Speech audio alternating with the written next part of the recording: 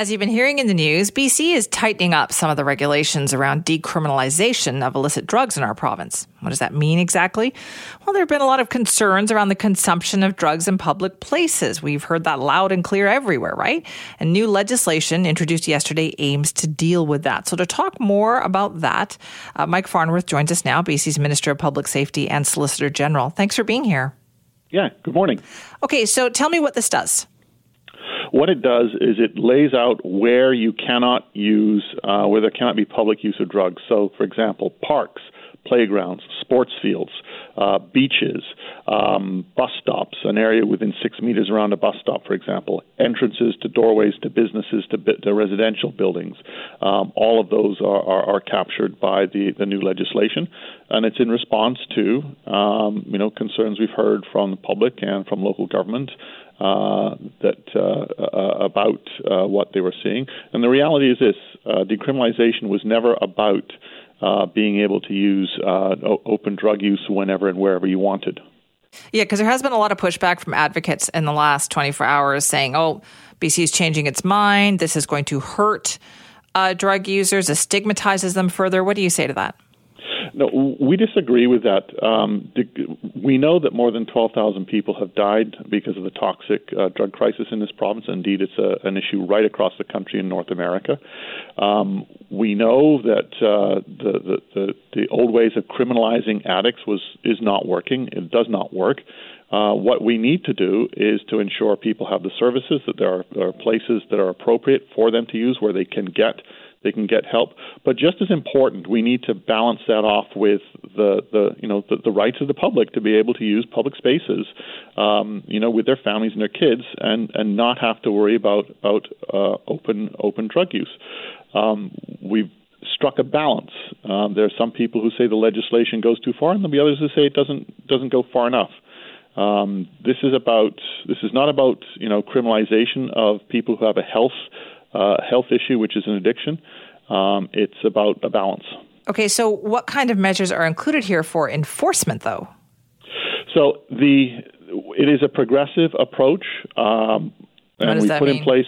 What it means is, so if someone is using in a place where they're not supposed to, police will be able to go to them and say, "You're not to use here. You cannot use here," and then they would be able to then go if the person does not.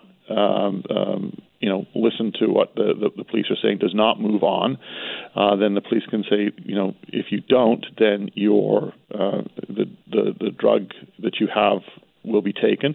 And finally, there is the provision of it can be a provincial offence.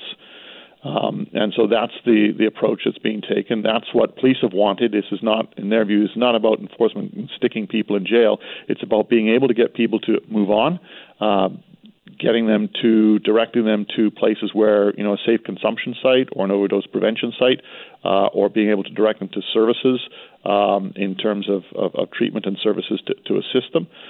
This is what police have been telling us is what they need. This is what local governments have been telling us that is what is needed to be able to deal with situations that they have been seeing in their communities. When you say, okay, then finally it's a provincial offence, does that mean that they can levy a fine? Like if somebody says, no, I'm not moving, what do you really do at that point? Well, a provincial offence could, potentially be jail, but that's not what this is about. It's about getting people to move on, to move to an appropriate location. And this is what we have. We did a significant amount of consultation. We talked with health experts. We talked with public health officials. We talked to local government, UBCM, First Nations Health Authority, First Nations police, people with lived experience to get input. And what we also want to ensure is that there's a standard approach right across the province. That's why the 6 meter rule is in place. It's similar to the smoking, the restrictions that we have around smoking and alcohol and cannabis in public places as well. Okay, so how soon then could this potentially come into effect? The bill has been tabled in the legislature. It will obviously be up for debate. Once it's passed and given royal assent, then the regulations will be put in place, and then it is the law of the land, the law of the province. Okay, and while I have you, I have to ask you about this whole Surrey policing situation with this letter from the Director of Police Services. Is it really that bad behind the scenes? Like, is there a frustration there that Surrey is not coming to the table to get this done? There's been a lot of work that has been done. The special advisor Jessica McDonald, who's had a distinguished career both in the public service and in the private sector, has been working very hard with Surrey Police Service, meeting with the RCMP, both locally and at the federal level, and with staff at the City of Hull. There's been a lot of work done.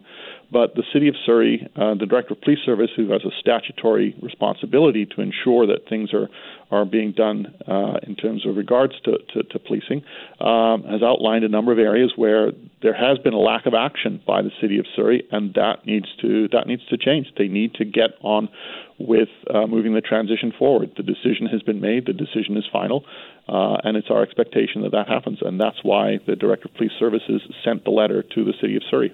The mayor says the provincial government hasn't given them a plan. Well, that's just wrong. There is, in fact, a plan. There has been a plan right in place since the beginning of the transition. The city paused that plan, but that plan is still there. It's two phases, phase one and phase two. And phase one could be, resurrected, given a go-ahead again, and then the phase two, which is work that was anticipated would be required to be done at the federal level and the provincial level, and with the city.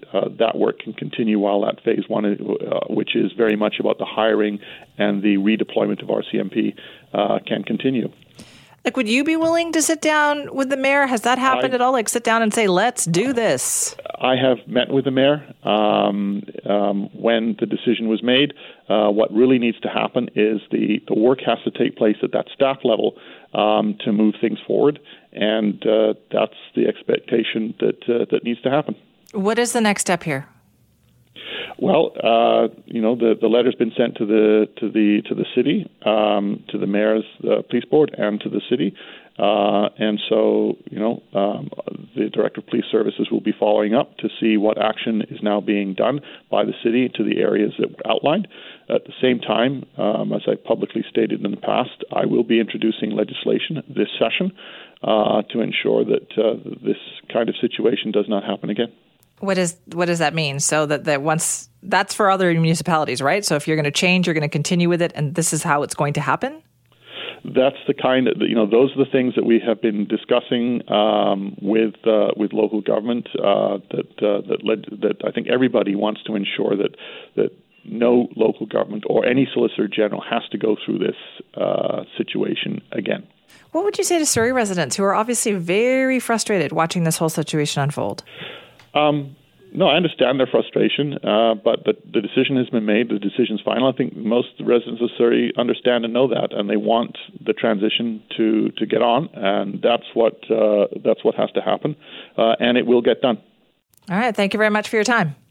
My pleasure. Appreciate that. Mike Farnworth, BC's Minister of Public Safety, and the Solicitor General, talking about a couple of different things. One, the new kind of rules that they're putting into place around the use of illicit drugs in public places. That's obviously going to be a change. Advocates aren't happy about it, as you heard, but they are pushing forward with that. And, of course, the Surrey policing situation. Now, if you want to weigh in on those, let's hear from you. simi@cknw.com.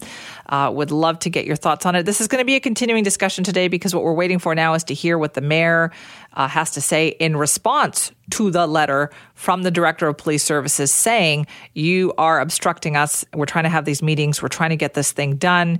We're trying to provide you with information and, nothing is happening. So what does the mayor have to say about that? That is the next step in this story. And yes, we will be waiting to hear more. Just keep it tuned in here for the latest.